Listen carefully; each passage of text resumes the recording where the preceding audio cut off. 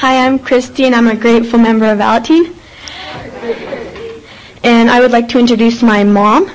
And I have seen my mom through the last about 6 years come through this program. And I've seen us together grow stronger with the program and closer than we ever have before. And how close we are today is because how hard she has worked in the program and how much I have been able to respect her and how much closer we are, and that today she's not as crazy as she used to be. But today I would like to introduce my mom and the most important person to me.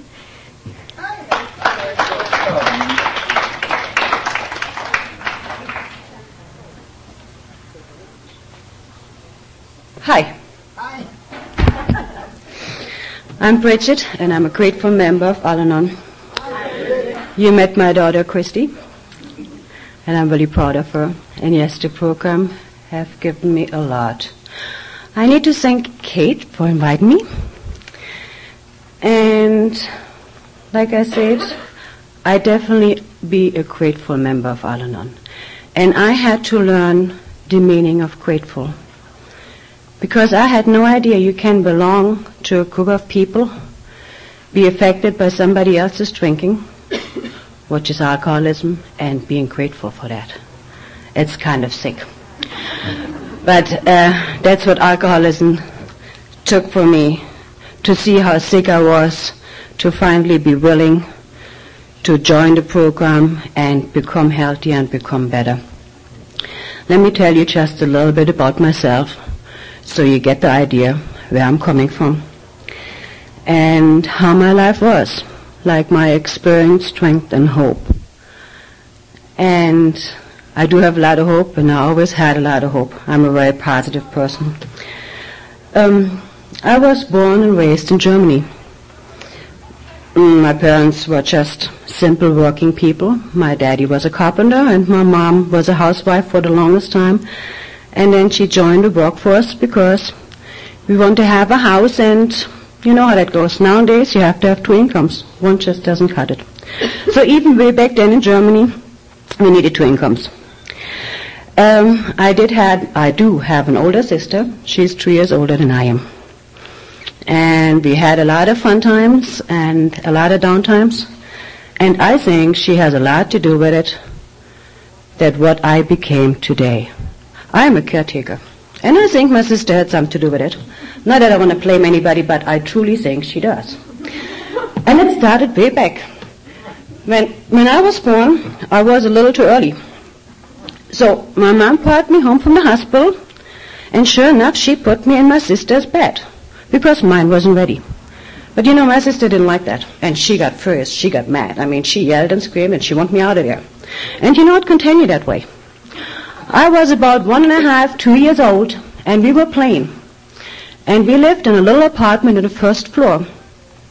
And I really don't remember that really well, but my mom knew that, and she told me that. So we were sitting up by the window sims and playing, and sure enough, my sister kicked me out of the window. So she really didn't want me. I don't know. But you know, we did grow attached, and we are a family, and I love her dearly, and I learned a lot through her. And in a way, I'm grateful for that. Well, like I was saying, I was raised in Germany. And it was a pretty normal life, what I thought. My daddy drank once in a while. He had a beer here and a beer here. But it seemed for Germans it's pretty normal. We had beer with supper and wine. And it was pretty okay. I really never see my daddy falling around being drunk, and he took care of the bills. And he did what a father's supposed to do. That's what I thought. He was a really strict father. He had rules, and we had to obey. I was pretty good at it because I was the baby. My sister wasn't too good at it. She was a little rebel. She came home late, and she got in trouble. She got spanked, and I was crying. And I don't know, it never seemed to faze her, you know. She just went out a little more. She went out, she drank a lot. She had a lot of different friends. And she did a lot of things my family just wouldn't approve of.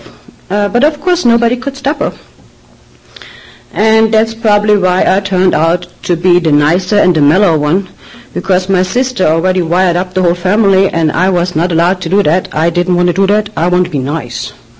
So I was quiet and sit back and watched her. And a lot of times I did admire her. I thought it was cool, she could do that. She could go party and come home late, and no, she's supposed to be home early, and she was standing in front of my daddy and say, "Huh," and I don't care. And I thought, wow, that's pretty cool. Of course, it's not cool no more. After I had kids on my own, I figured out you don't do that. But my dad and my mom really never said that you were concerned.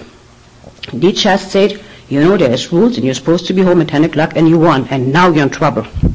So I never got that part, that loving, caring. I know they loved us dearly, and I know they cared. But my dad definitely really never showed it that well. He showed it more when he got older. And I guess when you get older, you'll be more open to show your feelings. So that's why I know, and I'm convinced he loved us dearly. But when we were raised and when we were grown up, he was just tough. And he was. He really didn't have to say much. He looked at us, and we know, hey, you don't do that. That's wrong. But life was still pretty good as a kid. Our family used to do almost everything together. And when I grew up and had my own family, and it wasn't quite that way, it was different, Somehow, I had that picture in my mind, their little house with that picket white fence like you always heard, the 1.5 kids and the dog, and life is fine. I was really going for that. I was hoping for that. I used to read a lot when I was a teenager, and I used to read love stories. And I just know my life is going to be that. They always be really messy in the front, and then there's always a happy ending. So I know my life will have a happy ending, period. It just had to be that way. I was convinced. And I will make it work. My life wasn't that way. Not at all. Well, I was pretty young when I married my first time. I was a teenager, and I had to experience life, and I thought everything is going to be terrific. There was no concern about AIDS and everything in my time. There was everything pretty good and pretty okay, and sure enough, I was the pregnant one. So, my parents decided, and it was amazing. I was 17 and I was married. And nobody never asked me.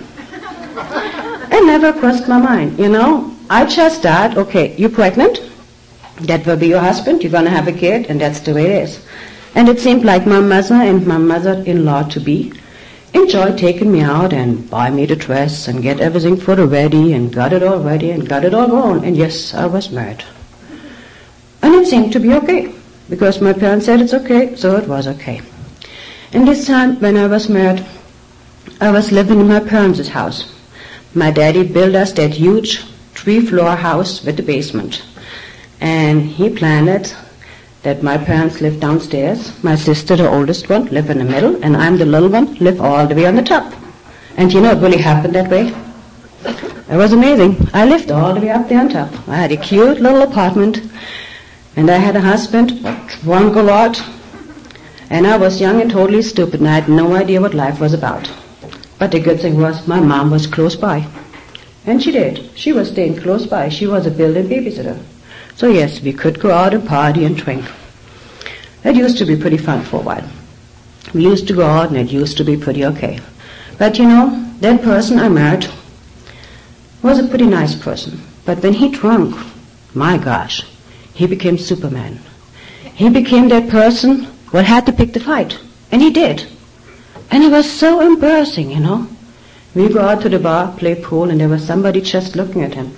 And he started yelling at him, what in the F do you want? Do you have a problem with me? And I was just getting smaller and smaller. And gosh, it was deadly embarrassing, It wasn't funny at all. And I thought, well, maybe he's going to grow out of it. That's what my mom always said. Maybe it's going to be okay. And it didn't went okay. The drinking got more. And he was a kind of a violent person. And I don't know, he was a sad person. And it was just not fun, he couldn't hold his liquor. How can you deal with a person who drinks a bunch and vomits all over the place?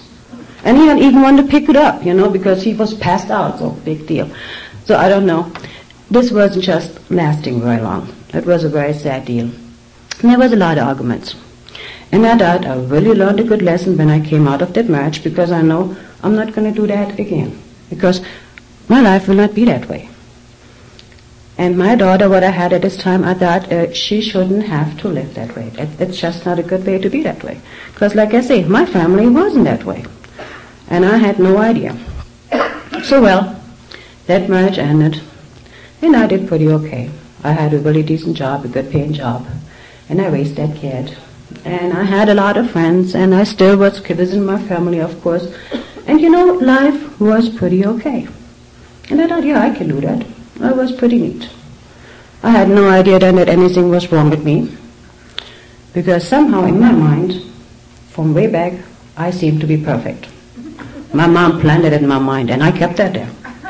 Because I just know I was pretty okay, and everybody else probably was not quite alright, but maybe they get in there too, So well, my life continued pretty well. And I met another nice human being.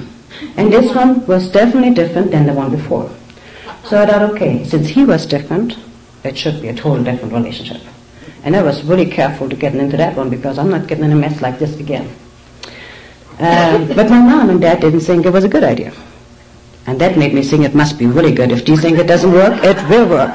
Because it will work for me. I know it will work for me. I'm different. I definitely know I'm different. And I did. And I cannot believe how stupid I was, but yes, I did. I went into that relationship. And that was even worse. And I guess, God always tried to show me the way, and He gave me all those signs, and I just didn't see it. I couldn't see it because I was so perfect and so good. And like I said, I just know it's going to be just fine. How ignorant, Amazing. Well, that marriage didn't last long either. That was a violent marriage. Like I said, there was even another learning experience. So, by that time, I thought I should have learned quite a lot, It was way, way out there, way, way out there. And after that relationship, I just definitely know I can do perfectly fine on my own, raising the kids, because I know I could. So I don't need to deal with any of those men. I just let them be where they are, and I mind my business totally. And yes, I did that. I did that for quite a while, and life was going still okay. I always had my family in the background. I always had good friends. I was back home in Germany. I knew what I was doing. It worked out okay, And then came my true alcoholic, how I would call him now. Because that's the person I was married to, from whom he told me that he was the alcoholic. So I could really say he was the alcoholic. Because the people prior I met, I know there was a problem drinker, and the other one I know was a junkie, but never that he told me that. But I know that. I learned that, So well, and I met that adorable person. He was just so nice and so friendly and so everything. And I thought, oh, that's okay. We can have a good time. We can go out. We can see each other. But you don't have to get serious. Because I wasn't intended to be serious no more forever, because that was past. That didn't work. It's trouble, and I'm not going to do that. So we did. And amazingly, there was a lot of partying. We had people over, we played cards, there was a lot of drinking. We played pool, there was a lot of drinking. There was always drinking. Well, like I say, as a German, I guess, and I don't know if I can generalize it, but in my opinion, a beer in somebody's hand didn't seem to be a problem. I would have wondered if somebody would have had a bottle of Jim Beam in their hand. That would be really a sign of maybe that person drinks. But beer, I don't know, it never... now it puts up the red flag, like say, woo, look at that. 10 o'clock in the morning, that guy is drinking, no way, But like I say, way back then, it never crossed my mind. It was so normal. It was a way, in my eyes, you socialize, You sit down, you drink, you play cards, you have a good time. And it went like this for a while. I was married to that person for about 15 years. And quite frankly, the first 10 years went okay. We had the same goals in a way. We wanted a family. We tried to save money. We tried to do the best. And we started out that way. So I thought, my goodness, that person is really terrific.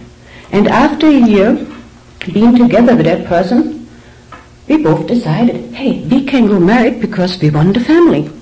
Let's make it all legal, get married and have a family. And I really honestly thought that person would be okay. But then I didn't know. You be born an alcoholic. And just later on, you see what an alcoholic really was, So I had no idea there. And we did pretty good. We got married up in Denmark, and we had our daughter, which you just met, Christy, which I'm so grateful to have her because she is so much like her daddy and sometimes frightening. It's amazing. And yeah, we got married over there, and it was terrific. I thought life is exactly how it's supposed to be. My parents just loved that guy. It was neat. I remember the first evening I brought him home.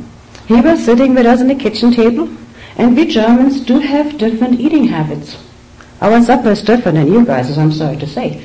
But it was funny, because my husband, David was his name, was sitting on a table and fixing an American sandwich.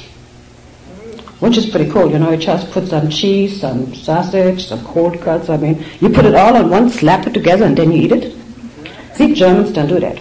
Germans had a slice of bread, put butter on there, and then depending on what you want, you put cold cut or you put cheese. Only one of them two. My mom was sitting there and she was watching that guy. And she was watching him close. And after we were done with supper, she turned to me and she said, "You know what, Bridget? If he's really that hungry and that poor, you could tell him he can have more than one slice." And I thought, oh Lord, my God. But we had two different worlds. We had a true American and we had a true German. And it was just hilarious. It was so funny. And my parents didn't speak English. Not a bit. My mom went to school to learn English, to be able to communicate. I thought it was really cool. But my daddy never needed to, because my daddy drank that social beer in the afternoon, So my husband and my dad were sitting out on the porch. He was spit shining his boots and he was drinking, and my daddy was sitting and he was drinking, and they both were talking. And they had a talk of a lifetime. And I couldn't understand how come they were able to understand each other. Because like I say, David didn't speak German and my dad didn't speak English. But it was amazing, and they had a ball. And like I say, they all just loved David. David was the highlight for them. And they all said, yes, that was a perfect pick. He's such a nice guy and he's so friendly and such a family person. And yes, he was. He truly was. And that's what I believe in my mind. Alcoholics are just terrific people. And if you got a couple here, hey, you guys know. You guys are terrific. But like I say, if you're still practicing and not being sober, the family will know. And that's where I went. Life was pretty okay, and the first 2 years we spent in Germany, and then we moved to Georgia because the military sent us there. And Georgia was still pretty okay. When we came to Georgia, that was the first time ever in my life I seen a flying cockroach. Scared the daylight out of me. Yeah, it was sitting in the kitchen on the sink. Can you believe that? It was about that big.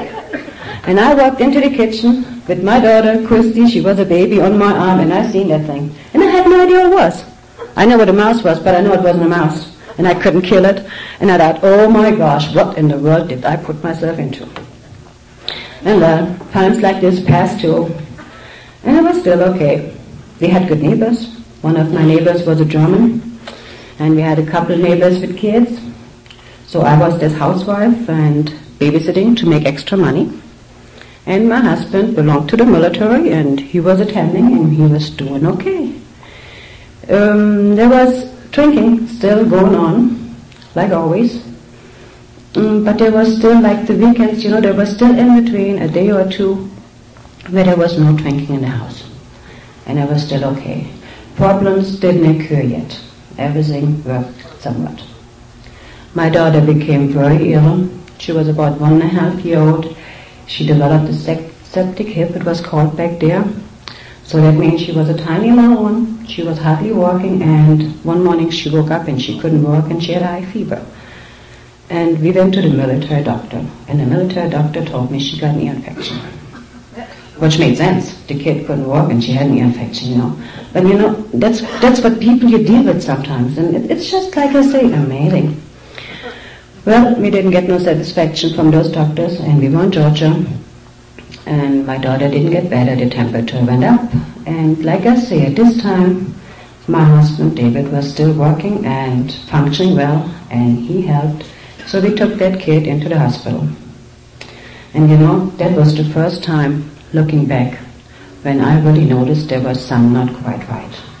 Because that part brings me back to a couple of days prior to that.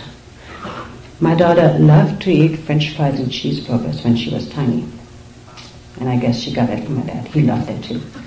But well, and we were out traveling that one afternoon, and she wanted French fries. And the amazing thing was, that's the way it came over to me. My husband said, we really don't have money to spend on that stuff. Let's not do that. And it never dawned on me.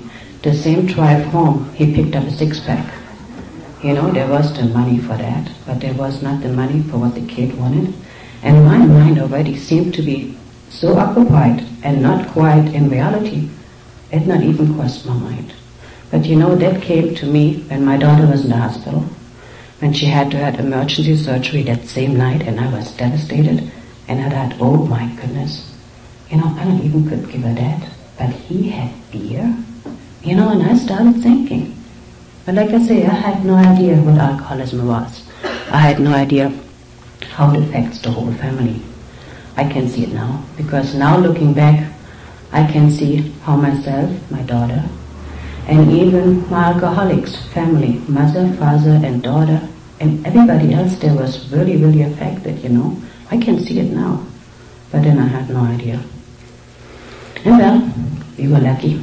God was in our life, like always. Not that I was quite aware of it, but God was there, and my daughter came out okay. We were so fortunate. We had the best surgeon in that hospital, and he was just there that 1 week. And I don't know, like I say, there's always God and there's a blessing, and yes, he was there.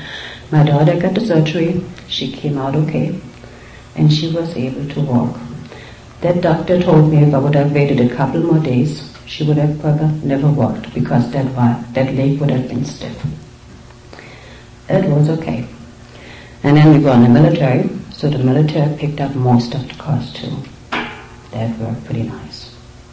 The only problem we had to come up with medication. The medication was quite expensive. And military income is not that much, and my babysitting wasn't that much. So we were in need of about $200. And stupid me, I said to my husband, dear, why don't you ask your family? Because I know my family always helps. That's what family do. So I asked him that, and he didn't like it too much. But yes, he did. He called his mom and he said, Mom, could you borrow us the $200 for the medicine for now? Because we had to pay it first, and then the military gave it back to us later. And as soon as I get my paycheck, I will give it to you. I need it for Christy for that medication. She needs to have it. And that's when reality hit. That's when I first know that my family is not like everybody else's family. Because that mother told us, I'm so sorry, but I have bills. I just can't do it. It just doesn't work. And she was rattling on and telling about her problems and everything else. And it was very discouraging and a reality check. It made me be aware of it. Hey, people may care. They may tell you, but they sure don't. She didn't. And it was okay. I was on my phone to my mom and I said, Mom, you just can't believe what's going on over here. And sure enough, she sent that money as fast as she can. I was in my checking with her in a few days, and there was not a problem there. And like I say, I always was able to count on my family. I thought that's what family is there for. If you need help, if you need advice, hey, you go to them, right? Well, I learned different. You can do it to your own, but you're not doing it to your in-laws. So I never did. And it was pretty okay, I think. And life continued on. We finished the military at that time down in Georgia. And we stayed in Georgia. We stayed just a while longer. And I'm not quite sure why I was. Because there was nothing down there that was really appealing. It was hot, it was humid, there was bugs. People were not friendly at all. And money, I don't know. You didn't make much money. But we stayed down there. We stayed down there and we opened a business. And I think that must be some reality is you can't do it, but yes, you will try it anyway. So we did. We started a small business, or better, my husband did. We opened a small business in auto repair. And I started working right down the road in a cleaner's. And my daughter was by this time about 3 years old. So she went with my husband to work every day. And it was cool. They got dressed in the morning. My daughter had her overalls and a toolbox. And my husband had an overall and a toolbox. And he went to work. And we did that for about a year. And even then I should have thought. Because my husband had one guy working with him. And that guy always drank coffee. And he smoked a lot of cigarettes. He never had a beer. And I always thought, oh, isn't that strange? Because see, when we were done, or even not done, my husband drank beer. That guy didn't. Looking back at it, it was somebody sent from God to take care of us. Because he used to have a drinking problem, we just didn't know it. And he was a really nice person. So he was a good guy to be around there, and he helped out. And not everything fell apart quite yet, because there was help. We stayed down there and the business started picking up and everything started going okay. But my daughter started growing and she was close to being 4. And the question came up, she needs a good education. She needs to go preschool and school. And schools in Georgia are not good either. The education is just pretty poorly. And those people who were down there were not nice. And I couldn't imagine my kid going to that school. And by that time too I was thinking about it. And my husband evidently too. We thought, if something happened to one of us, well, there is no family, there is no help, there's nothing. I mean, we could both be in an accident, negative thinking could happen. What is the kid going to do, So we thought, well, we really need to think about something different. We still put it off. But then the business started getting broken into, batteries got removed from the cars. It was not in such a good neighborhood, Down the streets there was fights going on. And then one morning, there was a bank down the road. There was a shooting in the bank.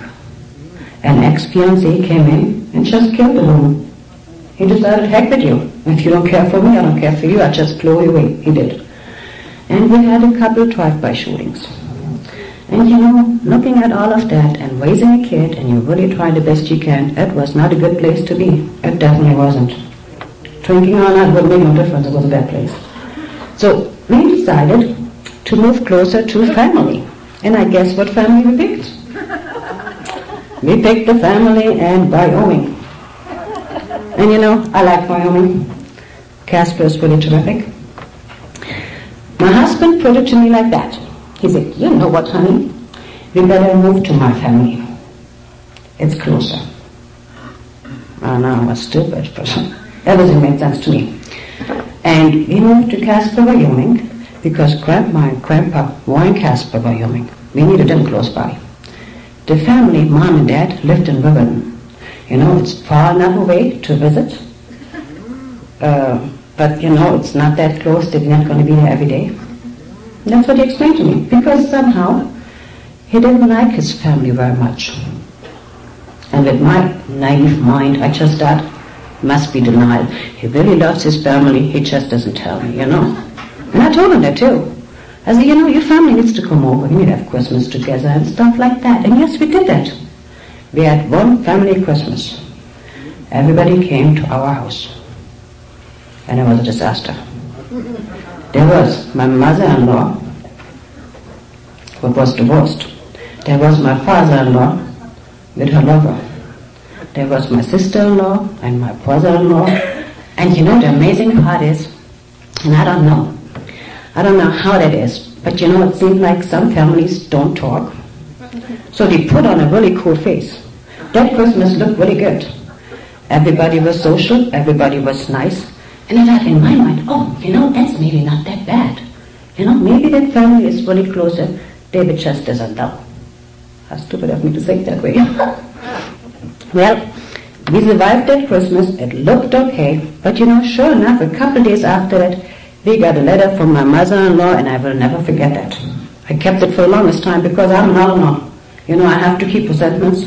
Every time I looked at this letter, I ran over backwards to do all of that, and she sent me that?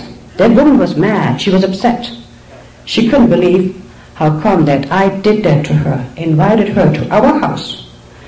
And her ex-husband is there with the girlfriend, so she really took that serious, and she was really mad about that. And I thought, okay, well, life goes on, and my husband keeps on telling me, keep your mouth shut, stay out of their business, mind your business.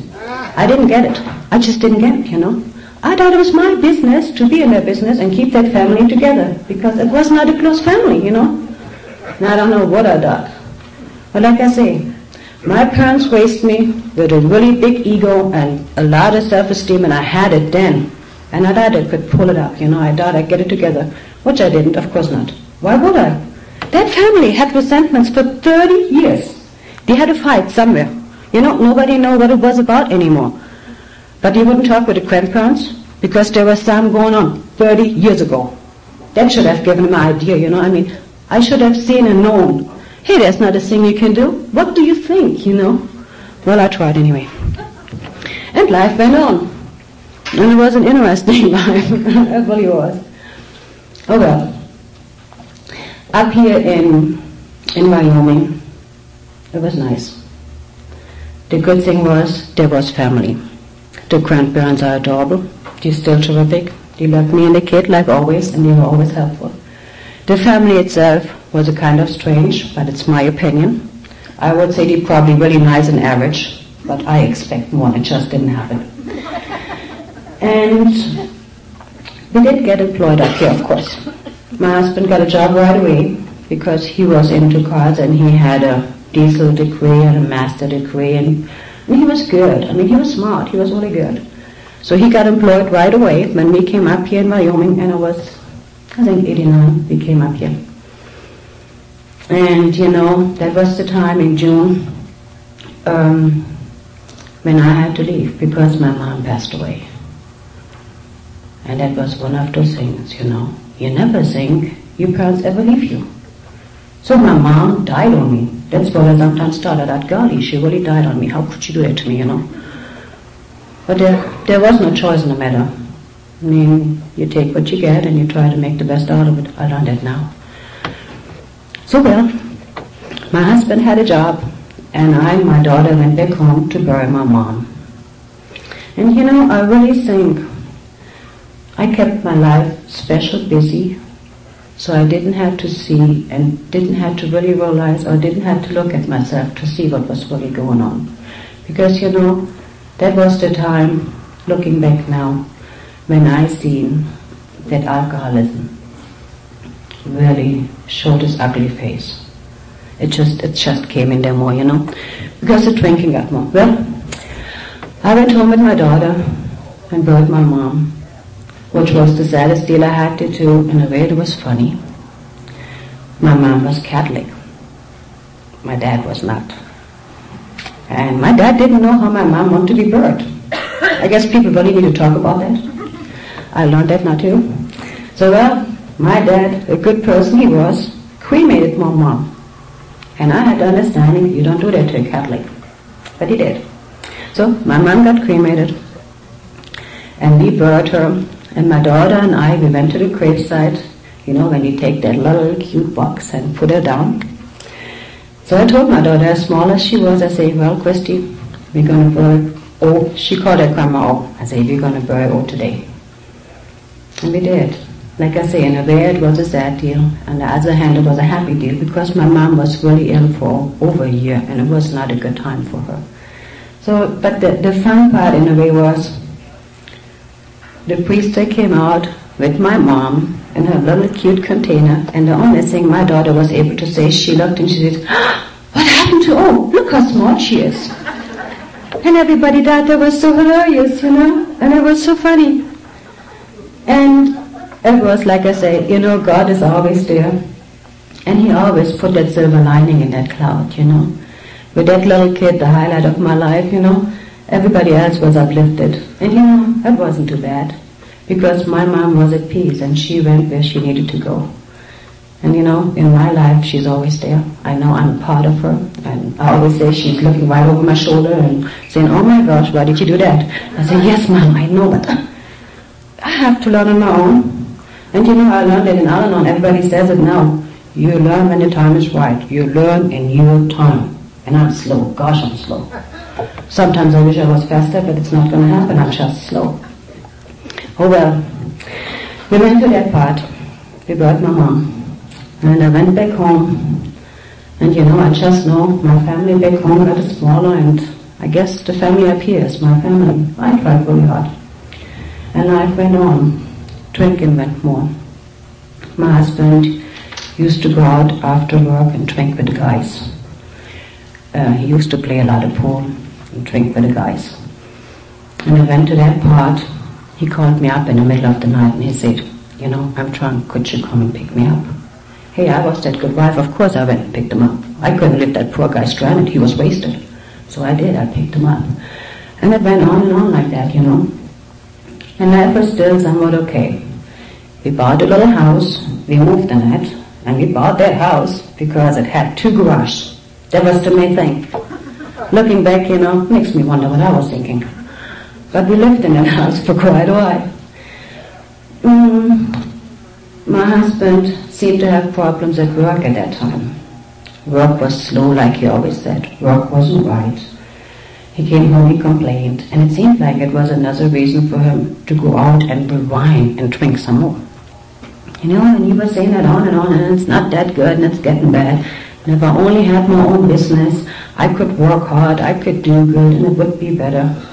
And I believed that. I said, okay, dear, if that's what you want, get your own business. And we should have known it's not going to work. But yes, we did. We got that own business. And with that own business, what you think it's so funny?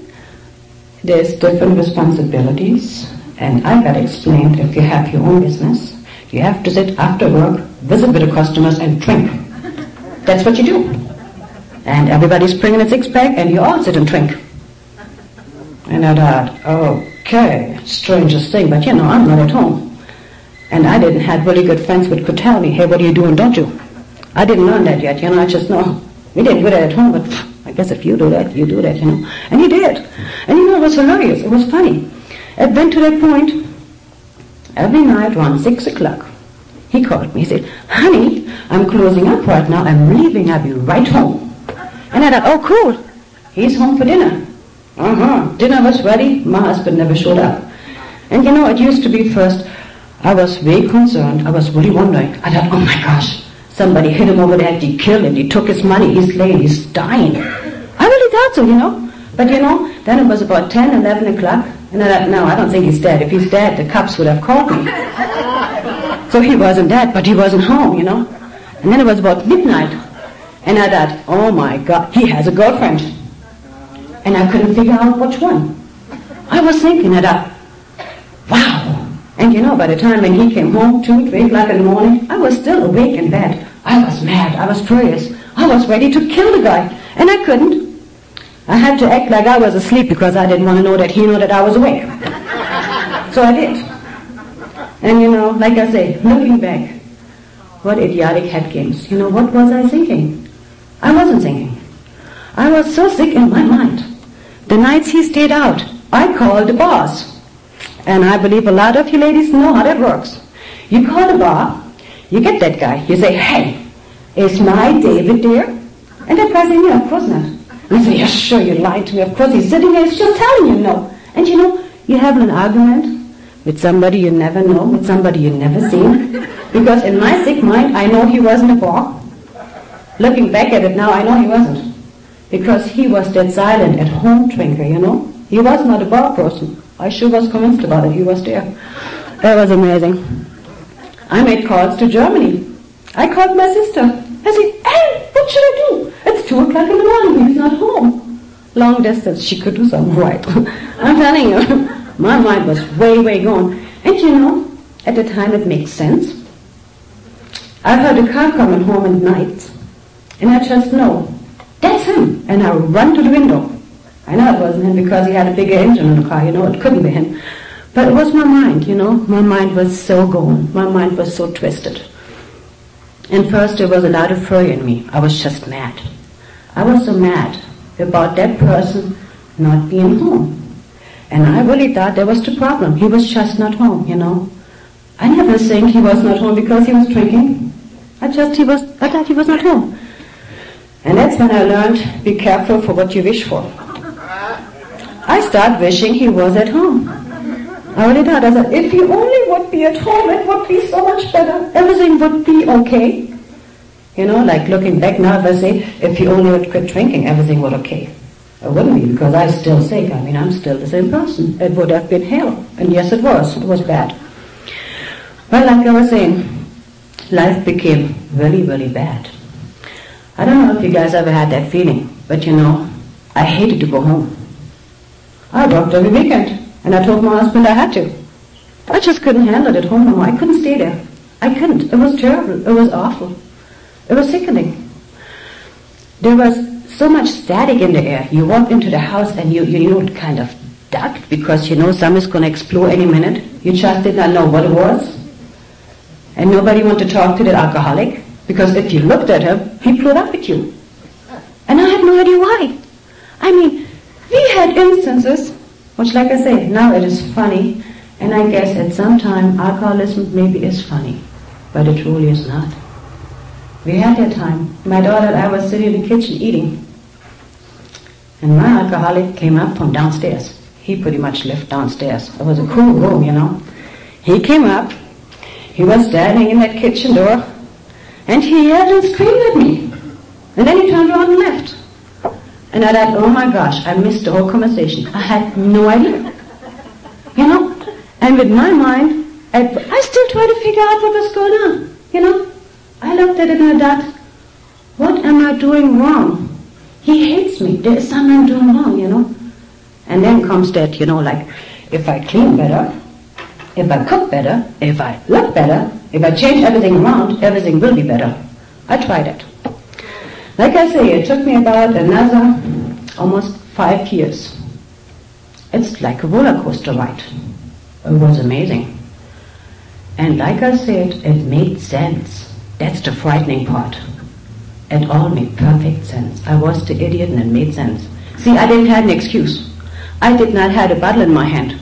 I wasn't drunk. I was the sober one. Isn't that frightening? That's bad. That's where my daughter got it from. She was terrified of mother. Daddy was the one driving, drunk. And she was terrified of me, the sober one. I understand. That's why she's so grateful for the program. It's amazing. It's amazing. Oh well. I'm not even sure where I'm at my time. Oh gosh, I'm going over. Let me hurry that up. Like I was saying, you know, I mean, life became literally hell. And that's my opinion. Because, see, my alcoholic thought everything was fun. Can you? But you know, we were not. We were not. I thought we had life. I thought we were married. But I was married and he was messing around. And I don't know why I thought that alcoholic I was married to does not lie and does not cheat. You know? Alcoholics do what alcoholics do. They drink. And mine lie and mine cheat. Somehow I didn't believe mine wouldn't do that. And I don't know why. But yes, he did. Yes, he did. And life went on and life went bad. And there was a couple instances like that one time. He came home somewhere in the middle of the night. He walked up. He got my daughter's clothes out of the closet.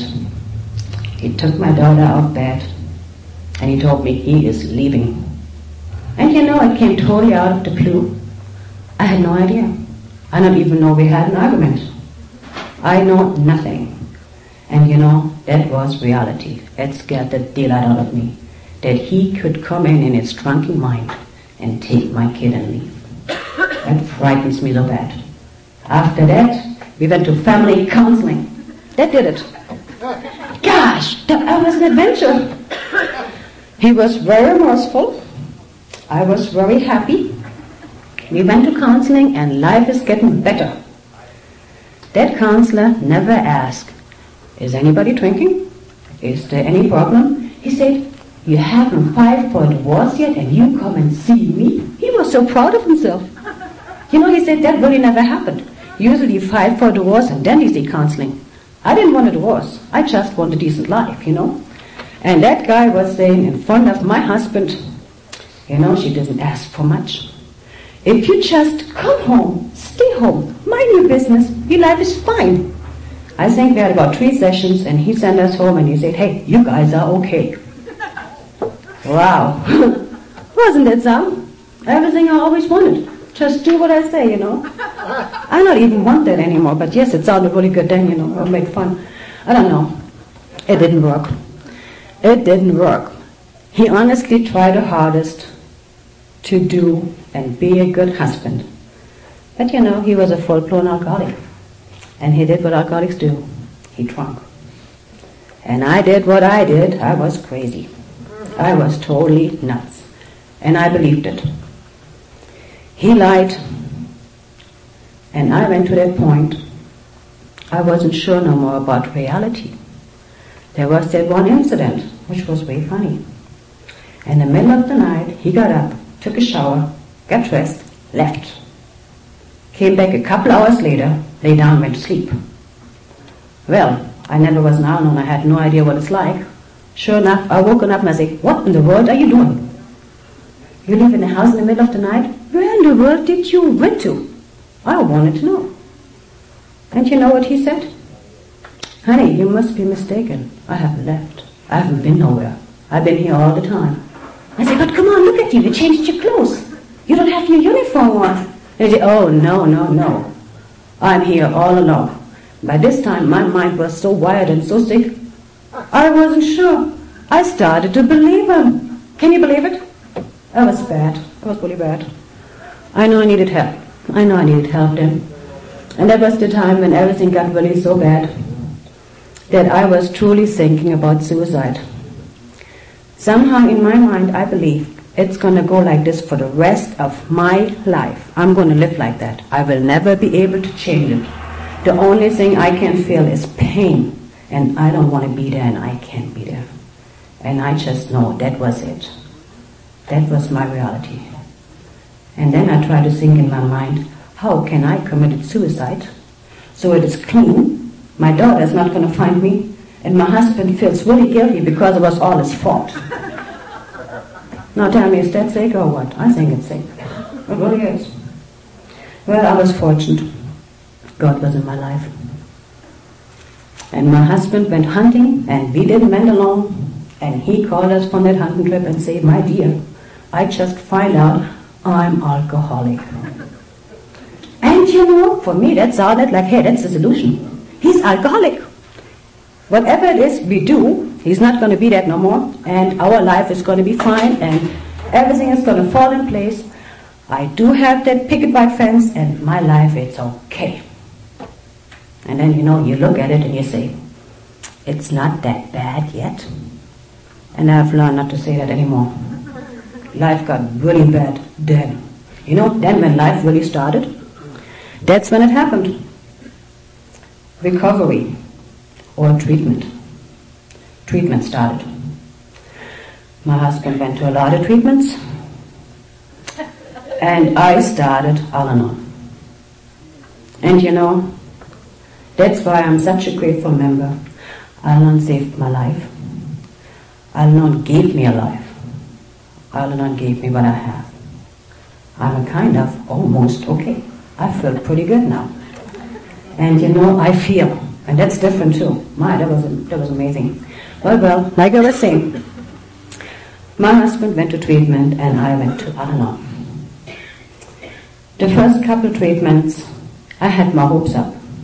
I just know, you know, he's going to go in there, he's going to get sober, he's going to work whatever he has to be doing, which I did not know what it was then, and I do what I have to be doing, it will be okay.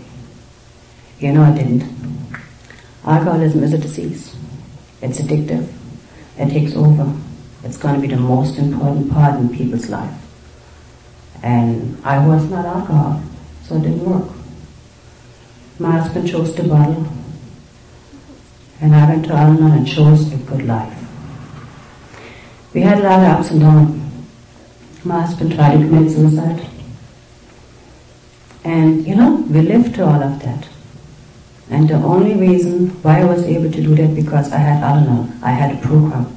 I had help. I had members. I had AAs. We used to go to the old 1224 club. Every time we were so lost and we didn't know what, we went there and we found members to talk to. We had people, we had support. We were able to cope. I was able to turn around my life, to live the 12 steps, to have the 12 traditions, to have a life, to be happy with a drunk alcoholic at home. And that was the hardest thing to learn. I always thought I had to look how he looks. So when he got up in the morning, if he was looking bad, I had to look bad. Because I couldn't smile, he wasn't smiling. See, I had to relearn. I was allowed to have life. I was allowed to have a higher power in my life again. I lost somewhere in between. And I was allowed to have friends and to work the program. I know my husband worked really, really hard. He went to a lot of treatments. He went to a lot of sad times. He went to a lot of down times. I cannot imagine I'm not alcoholic. I seen it in his eyes. He was dying on me, and I know it. He became violent, and life was really bad. I remember one evening, he came to the house because he was moving out on his own. And yes, he did. He started moving everything out he thought he needed. And I thought it wouldn't work. Let's not do that. I called the cops. And I found out he lives there like I live there, and yes, he can do that. So he did. So it didn't leave me much of a chance. In fear of my life, my little belongings, which I don't care anymore now, I had to file for divorce and I had to file for a restraining order. And that's when life became very interesting. I did not know that I dealt with a person like that, but he was amazing. One night, he couldn't contact us and nothing, but yes, he was speaking with his daughter on the phone, because like I say, he was still trying. We always loved that person. I always loved that person. He was a terrific person. He was just sick, But like that one night, that's when I know how bad it went. It was about 10, 11 o'clock at night. There was a knocking on the door, and my daughter freaked out. My daughter started yelling and screaming, "That's Daddy, that's Daddy," and she ran in the bedroom and locked herself in. And that was a kid who adored her daddy. Daddy was her life. She loved Daddy more than everything. And that's when I know, beyond the end, it can't be that way. It couldn't be that way. But he did.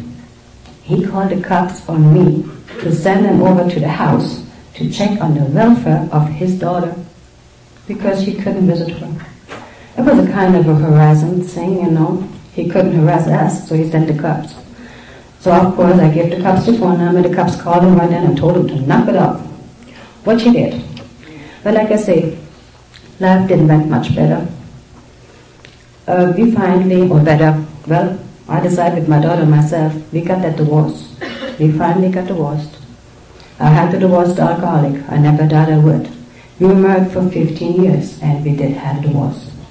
And to cut it all short, because I know you guys are tired, I'm sorry. But after the divorce, I took over all the bills and all that because I know he would never take care of it and I had to take care of it. Because he's going to hunt me anyway, so I might as well get it cleaned up. So I took my responsibility and everything else, and I went on with my life and I tried the hardest. And of course our alcoholic David was still in contact with us. He used to call us every week. He used to talk with his daughter. He tried hard. He got 2 DOIs within 7 months. We even visited him in jail. That was a sad thing too. But life just was never the same. And that's like I said earlier, when I learned not to say, it's not that bad yet. It got even worse. Not only did I have to divorce my husband, we lost the business, we lost everything. Financially, we were totally ruined. And I believe a couple of you can imagine what alcoholism can do. It wipes you out all the way. Financial, emotional, everything. There was nothing left. There was nothing left to give. And I still had hope. I learned to come to open AA meetings, and I learned in our meetings, as long as that person is alive, there is hope. I never lost hope. I always had hope. And that was probably somewhat helped me to go where I had to go, because there was hope. He was alive. And I know he's going to stay sober for a year, and we get back together, and then we're going to have that family. Right on. Didn't work either. In my life, turned out to be my greatest fears I ever had came true. And the only reason I was able to live through it and make it through it was because of my higher power, because of the Al-Anon members, and because of the AA members. Because it was December 25, 1998, David committed suicide. And my hope was gone. He killed himself. You know? It was amazing. I never expected something like this could happen, you know. I thought he's alive, he's there, it's going to be okay. My hope was destroyed. And his life was gone. And that's where we were. And you know, without Al-Anon, my life would have been an end. Without AA, I wouldn't be. But you know, I learned some have to die so others can live. And that's what he did. He did. Sorry. And you know what? The letter he wrote to his daughter, he wrote in there, honey, I didn't kill myself. I saved somebody's life.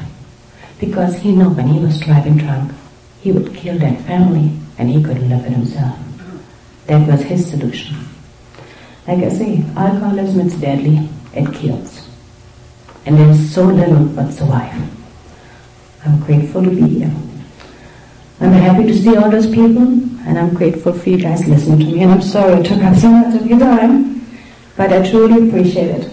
And I hope to see you again. Thank you very much, and may God bless you.